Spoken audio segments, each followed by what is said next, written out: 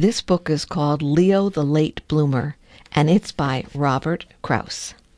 Leo couldn't do anything right. He couldn't read. He couldn't write. He couldn't draw.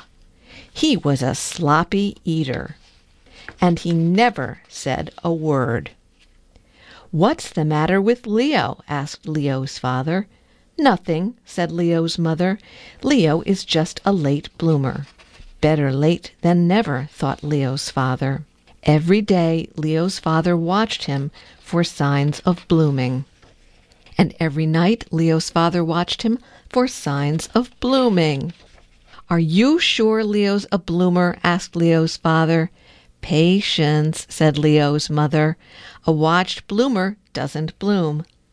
So Leo's father watched television instead of Leo. The snows came. Leo's father wasn't watching, but Leo still wasn't blooming. The trees budded.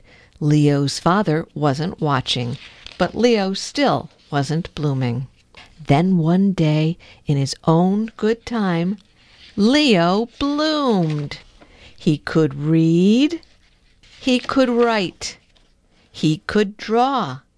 He ate neatly. He also spoke, and it wasn't just a word, it was a whole sentence. And that sentence was, "I made it."